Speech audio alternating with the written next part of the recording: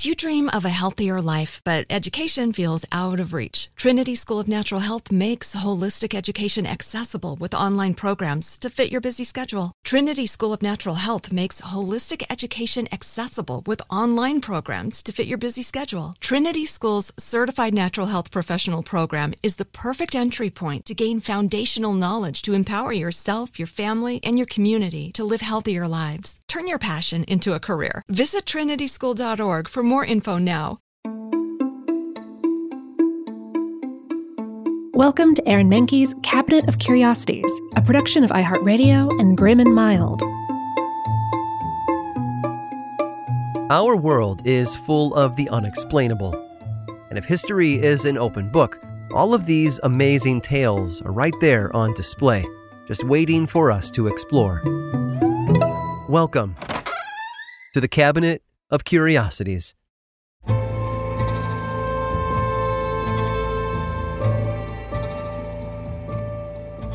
It's easy to love furry, fluffy animals like dogs, cats, and rabbits. They're our pets and family members, and they're responsible for some of the best videos on the internet. But so many animals are misunderstood and maligned simply for acting the way nature intended. People didn't think too much about shark attacks before the 1970s, but in 1975, a film came out that changed the way we see the water and what lies beneath it forever. Steven Spielberg's Jaws was a runaway hit and the first official summer blockbuster, but it also led to the decimation of shark populations all over the globe. Each year, more than 100 million sharks are killed, sometimes for their fins, other times out of fear that they may bite a human. Sure, great whites take a nibble from time to time, but not because we're tasty. It's because they think we're something else, but they don't know for sure until they get a taste.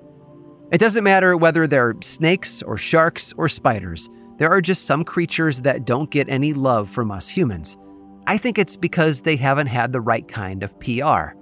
Take the rat, for example. Tiny, furry, and very smart.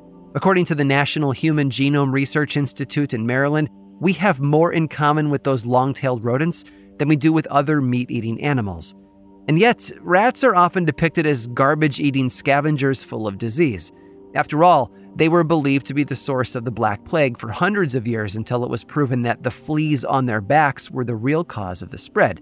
But one Canadian province hated rats so much, it went to extreme lengths to get rid of them, forever. Alberta is the sixth largest Canadian province and is responsible for billions of dollars in agricultural exports each year, so it's important to keep its farms free of pests.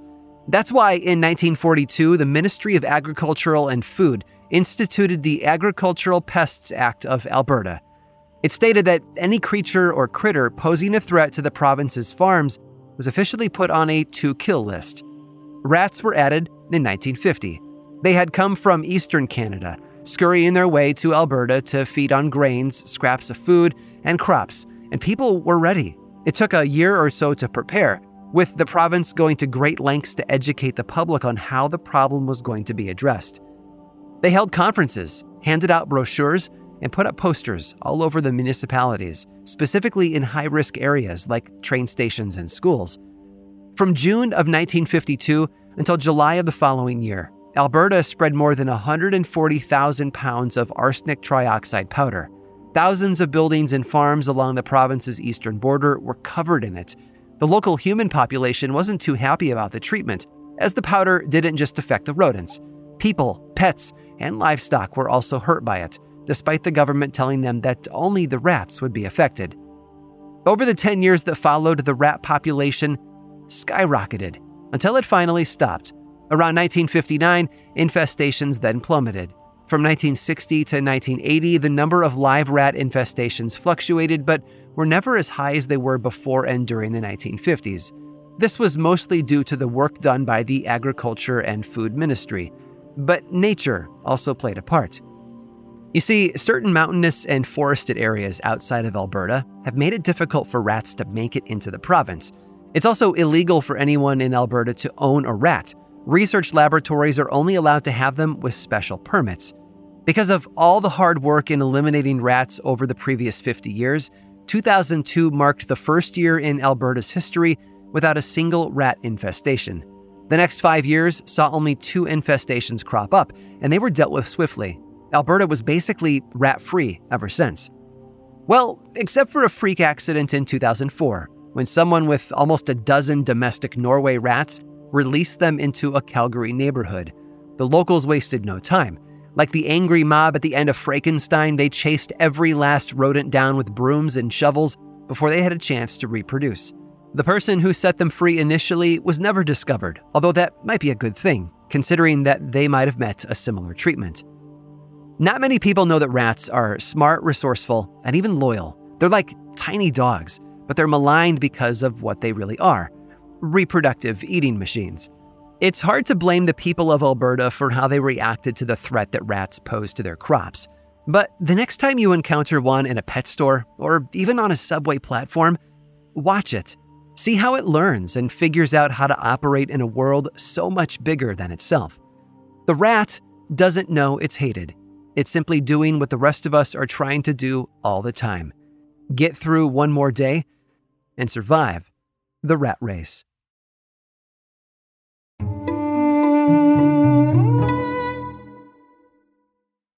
Do you dream of a healthier life, but education feels out of reach? Trinity School of Natural Health makes holistic education accessible with online programs to fit your busy schedule. Trinity School of Natural Health makes holistic education accessible with online programs to fit your busy schedule. Trinity School's Certified Natural Health Professional Program is the perfect entry point to gain foundational knowledge to empower yourself, your family, and your community to live healthier lives. Turn your passion into a career. Visit trinityschool.org for more info now. Right here, right now. Find your beautiful new floor at Right Rug Flooring.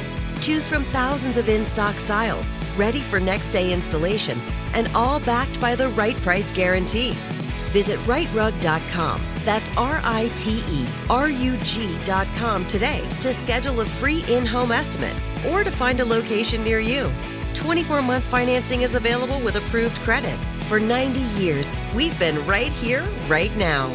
Right Rug Flooring. Good sleep should come naturally, and with the new Natural Hybrid mattress, it can. A collaboration between award-winning mattress brand Leesa and home design favorite West Elm, the Natural Hybrid is the culmination of these two companies' shared values: premium materials, meticulous craftsmanship, and sustainable practices. Made with natural latex, responsibly sourced natural wool, and environmentally safe foams, the Natural Hybrid elevates your sleep sanctuary, indulges your senses, and supports a greener tomorrow. Plus, when you purchase the Natural Hybrid, you're also helping fuel Leesa's work with shelters and those in need. Since 2015, Leesa has donated more than 40,000 mattresses to ensure children and families have a safe place to sleep. Don't put off a good night's sleep any longer. Get a Leesa mattress today for a sound sleep tonight. Visit leesa.com/iHeart. That's LEESA.com/iHeart.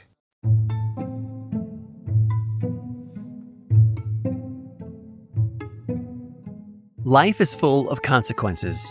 Big ones, too. Like the novel Futility, which discussed the sinking of a fictional British ocean liner called the Titan after hitting an iceberg. A book, by the way, that came out 14 years before the real Titanic met the exact same fate. But sometimes it's hard to accept something as a coincidence. When we look at how so many disparate threads line up exactly the right way for something to happen, we can't shake the notion that it wasn't an accident, that maybe the coincidence had been planned all along. That was the accusation facing British educator and crossword compiler Leonard Daw in 1944. Daw was born in 1889 and got his start as an amateur football player. That's soccer for those of us stateside.